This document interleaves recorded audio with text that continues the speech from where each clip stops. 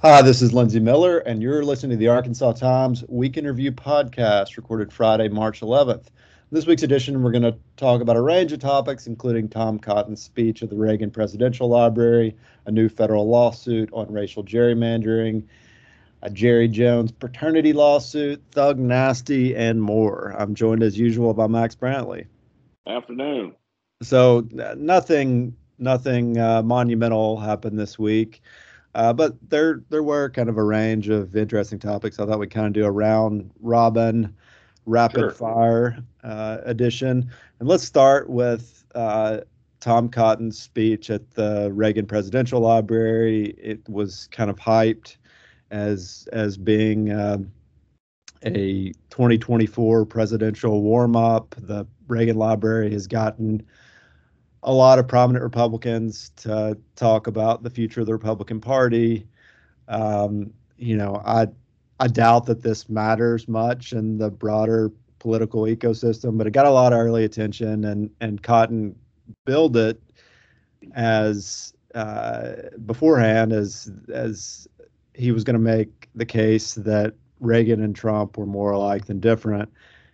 He really didn't do that. He mainly talked about how they both were part of this Jacksonian Andrew Jackson tradition, and he did the kind of what we've come to know as the typical Tom Cotton scorched earth, um, you know, approach. So Well, I thought your coverage of it captured it as well as anything I read, and I was happy to see your article was touted by Kevin Cruz, the Princeton historian, who's just fabulous, and he praised your article to the skies, which I thought was correct. I mean, Tom Cotton paints a world that is far darker than I think even people on his side of the aisle see, although they're very receptive to those sorts of arguments.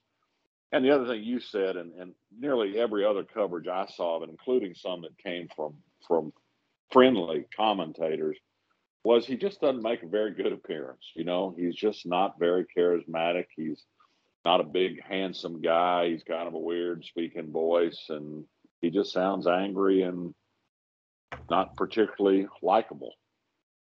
yeah, and that matters. I mean, Donald Trump It would is seem to is me. charismatic. Yes, for some reason or other, a lot of people like Donald Trump. I mean, I loathe him, but clearly a lot of people do. But it's hard to imagine that kind of affection for Tom Cotton. And I was reminded of that again today. They had a gather. I mean, the Republicans have now suddenly become fans of Ukraine, which is kind of interesting given the history.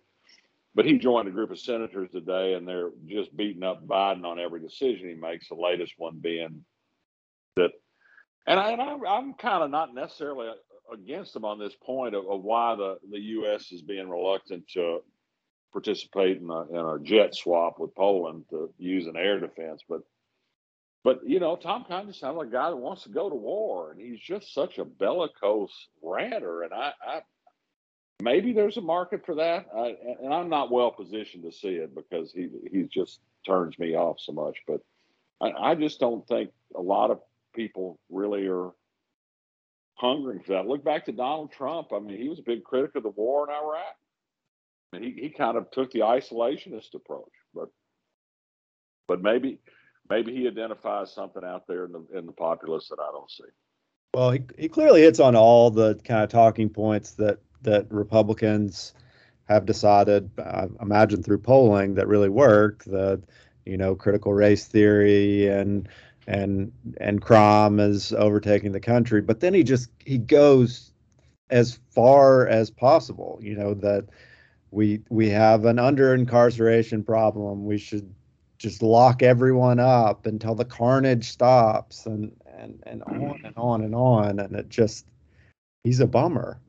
One of his most pernicious things is he's adopted this thing on immigration. Say, I'm not a foe of immigration, just as long as we let the right kind of people immigrate, like Norwegians who have great technical skills, particularly, are welcome. Brown people who can work in the fields from Central America, not so much. All right, well let's leave Tom Cotton behind Let's and let's do. and move on. There was a new federal lawsuit alleging racial gerrymandering in the second congressional district filed this week. Yeah, and I think it's a I think it's a great and meritorious suit. Partly, I'm a member of the board of the organization that is going to pay for some of the legal fees, but it's a real simple case. There's another group out there that's been investigating a redistricting lawsuit and bringing in all kinds of experts on stuff and looking at the state plan as a whole.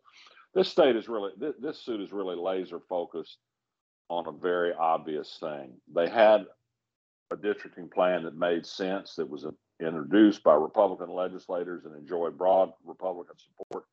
But at the last minute, they made basically one little change, and that was they moved 10 precincts that are predominantly black out of Pulaski County into two other congressional districts, and then moved in an all-white bunch of precincts from Cleveland County.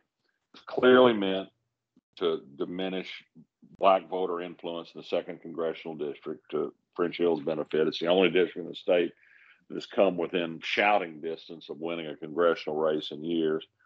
And it was obviously done for a reason that the courts have pretty much said you can politically gerrymander. That's okay. Racially gerrymandering has generally not been favored. Now, the one issue in this suit that I think is interesting is that at the very beginning of the suit, Richard Mays, the lawyer, he said, we believe that Supreme Court precedent is clear that you can bring a private action over discrimination on racial grounds under the Voting Rights Act. That is something that Lee Rudofsky, the Federalist Trump Republican judge, just said in Little Rock, overturning a half-century precedent, said you could not do. Only the Attorney General could bring such suits. But anyway, they're going to give it a try. They got a different judge. They've asked for a 3-judge panel. So Rudofsky, if he gets on, it will only be one vote. I think this case will be heard under the old precedent, which would be good. I think it's a laydown. I don't think there's any doubt that there was a racial motive and a deleterious racial effect of the districting. But the Supreme Court has changed. The Eighth Circuit, which will hear an appeal, is very conservative, and it's just hard to know. But I think that really one of the most interesting things about the suit is not necessarily the legal outcome, but the recitation of the history of racial discrimination in Arkansas back from the beginning and into present times. It's really sobering read, and it's why we need to teach about divisive subjects in school, because Arkansas has a rich field to mine for it. The legislature wrapped up its work this week. Maybe the biggest news was that the Senate voted on a new leader, and it's Bart Hester.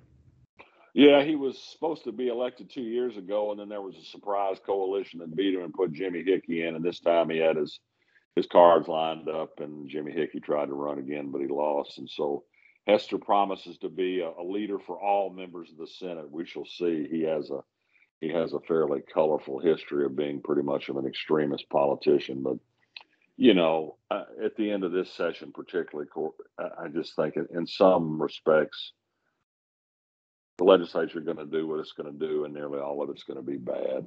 And so who leads doesn't really matter.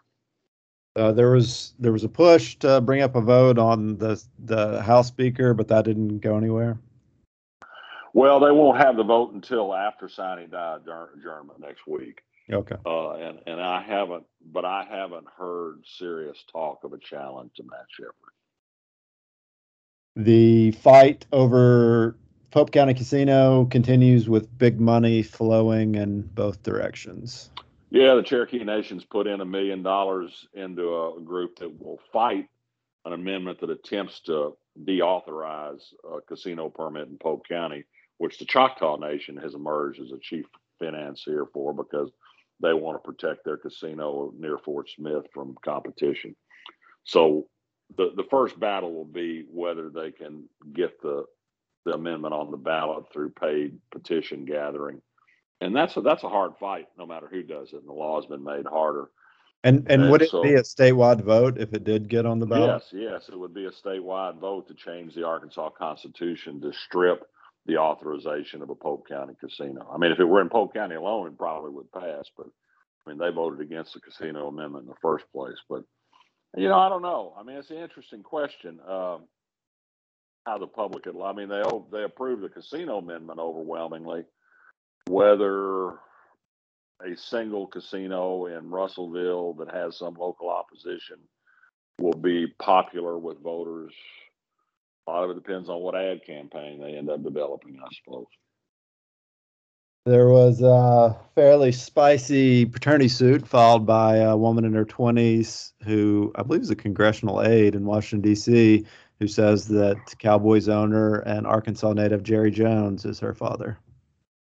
Fascinating. And even more fascinating to me is the fact that I don't believe the Little Rock Daily newspaper has carried a word about it, which seems passing strange to me. I mean, I know a lawsuit is just an allegation, but we have a woman who identifies herself, and she works for that crazy Congressman Ronnie Jackson. He used to be White House physician. She worked 14 months in the Trump administration.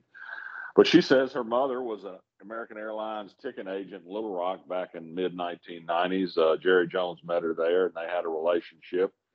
And this child was born of it. And they filed documents with the lawsuit. I haven't seen them. This is based on the Dallas Morning News and ESPN accounts, which have seen them, that seem to reflect an agreement by Jones to pay hush money to the mother and then set up trust funds for her and her daughter, Alexandra Davis, to continue through 2028. And the daughter is now saying, I just wanted to establish it's my father. I just don't think it's right that I've never been able to acknowledge my father. The man her mother was married to at the time she was born, but was estranged from, did a DNA, and he's definitely not the father. Didn't have to pay child support. So somebody is. Jones reputedly says in reaching this agreement to pay this money, didn't acknowledge paternity and told the mother that, well, I can't have children now, or at least then. I mean, he has 3.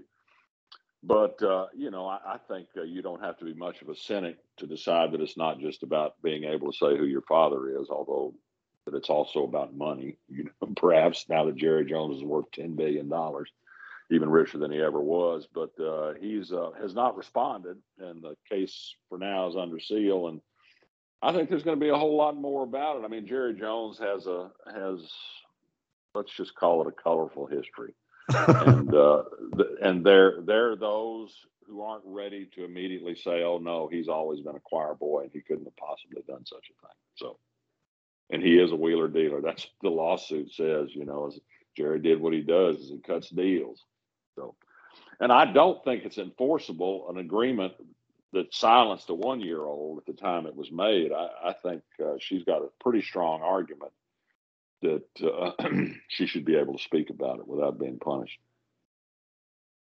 The Little Rock School District, which was one of the last holdouts on having a mask mandate last night, voted to shift toward a more situational approach defined by how the CDC rates the community, which factors in hospitalization and positivity rate and maybe something else. So where we are today means that starting today, that masks are recommended but optional. Yeah, and there's some parents that aren't happy about it, and there's some others that are thrilled about it. And I'm still, when I go out in public into places with crowds, I'm still wearing a mask because the CDC says that all other things being equal, it's a pretty good multi-pronged approach to dealing with this pandemic, which does seem to be on the wane at the moment, but which is not yet gone. Little Rock, I mean, it's simply become just about impossible to sustain a mandate anymore because it's so widely ignored nearly everywhere, for one thing. And I do think the Republicans have made a successful political issue about making people wear masks and making people take shots. And it's Little Rock lasted longer than perhaps we had any reason to think they might. Yeah, as an LRSD parent, I'm not mad at this. You can argue with what the CDC is doing, but it's the recognized expert in these matters, and the district is following CDC guidance. And we're not taking the approach that a lot of Republicans would like and saying we will never have a mask mandate again. situation could change. It probably will change, and I trust that the district will react positively and or appropriately and move back to masking. One thing I wonder is, that the Supreme Court has before it now the lawsuit that the Little Rock School District participated in on mask mandates, and I just wonder if somehow they'll take any judicial notice of this. I mean, I think the case got argued just like last week, maybe, or something. I mean, it's before them now. It's been submitted, so we'll see. Finally, just a little color. You had an item this week about Bryce Mitchell, mixed martial arts fighter who's become somewhat famous in recent years, who lives in my hometown of Searcy, and has become kind of a darling of the right for popping off on conservative tropes. What's to say? I mean, he's a goober, but this kind of stuff he says is popular on Fox News for sure. And Tucker Carlson had him on. I mean, they're using him as a tool, basically, to say this stuff, saying, I ain't going to fight for no Ukrainians. I'll defend Arkansas to the death. But, nobody's asking him to fight for Ukraine. But it's just kind of part of this Republican thing that whatever Joe Biden does is bad. And the Russians aren't necessarily so bad after all. And but he's really gone off on a tangent on some crazy stuff. He's got what he said that they're going after. This is all about going after people's assault rifles so that then the government can take everybody over. And he said, my street, where I live, everybody's got a AK-15 or 45 or whatever you call them, and we're ready to use them to stop this this government tyranny that they want to unleash upon us. I don't know. Anyway, I mean, another proud moment for our. Yeah, somebody, one of my friends sent me a press conference, an MMA press conference, where he talked a lot about politics, and he was ranting about the Federal Reserve and how it controlled everything and was unelected. No, he's now suddenly a world expert on foreign affairs, economic policy. And the funny thing about this is, A, he is a goober and an idiot. But B, they're now trotting him out on Fox News, which used to say to basketball players who'd say something, shut up and dribble. Where do you get off talking about these topics? But this guy, this martial arts guy, they're ready to have him. Yeah, well, he defended that point a lot. He's like, politics is more important to me than fighting. Well, and that's fine. I mean, let him go on. I'm not saying they should censor him just because his profession is martial arts, but let LeBron talk too. Yeah. Well, so he's a hell of a lot smarter than Bryce. I'll tell you that. I listened to this press conference and fell into Thug Nasty rabbit hole.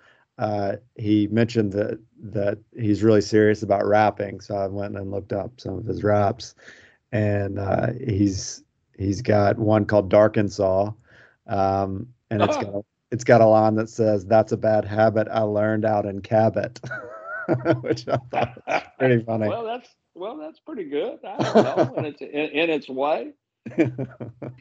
All right, well, let's move on to endorsements. What do you got this week? Well, I don't have much. I've just been immersing myself in John Grisham books, several of which I read before, but long enough ago I forgot what they said. So I'm just mindless, But he is a good storyteller, I must say. That, and I've rekindled something that I developed when I was taking care of kids during the babies during the day when Ellen worked and I'd work at night, was my baking.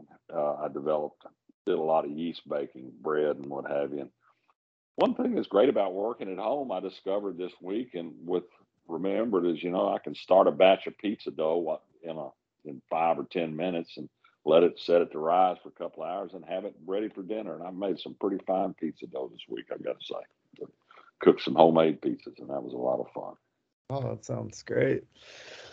I've got two quick things. I'm pretty excited about this new HBO show, Winning Time, about the Lakers. There's been a lot of criticism because it's filmed in a way to make it look like it was shot in the 80s, and that's kind of driving some people crazy. and the Magic Johnson is one of the central characters, and the real Magic Johnson is such a charismatic, dynamic character that it's difficult for any actor to embody him. And I think the guy that plays him is fine, but he is not Magic Johnson. But I am fascinated by all the behind the scenes NBA stuff and LA in the 80s, and I think it's promising. And then a plug for a social event on Saturday for those who are comfortable getting out. It's the semi-annual Pulaski Heights Elementary Picasso's art auction at the Museum of Discovery. It's from 6:30 to 9, I think, $30, and ticket sales and all proceeds from the auction go to benefit the school, particularly the garden program, and they buy books for every kid, and we have it's where my kids go to school, and I'm a member of the PTA and been on the board, and we spend a lot of money on all sorts of enrichment things, and this is our primary fundraiser, and it's also just kind of a fun time. There's good food and drink, and lots of great art you can get often at a discount. So this was my last social event, I think, pre-pandemic 2 years ago. So yeah, this is the 2-year anniversary. Next week was 2 years of when I think it was March 14th was my last day at the office. So yeah, come out if you're up for it, and support the kids. Sounds great. Thanks for listening. All stay safe out there, and we'll be back next week. See ya.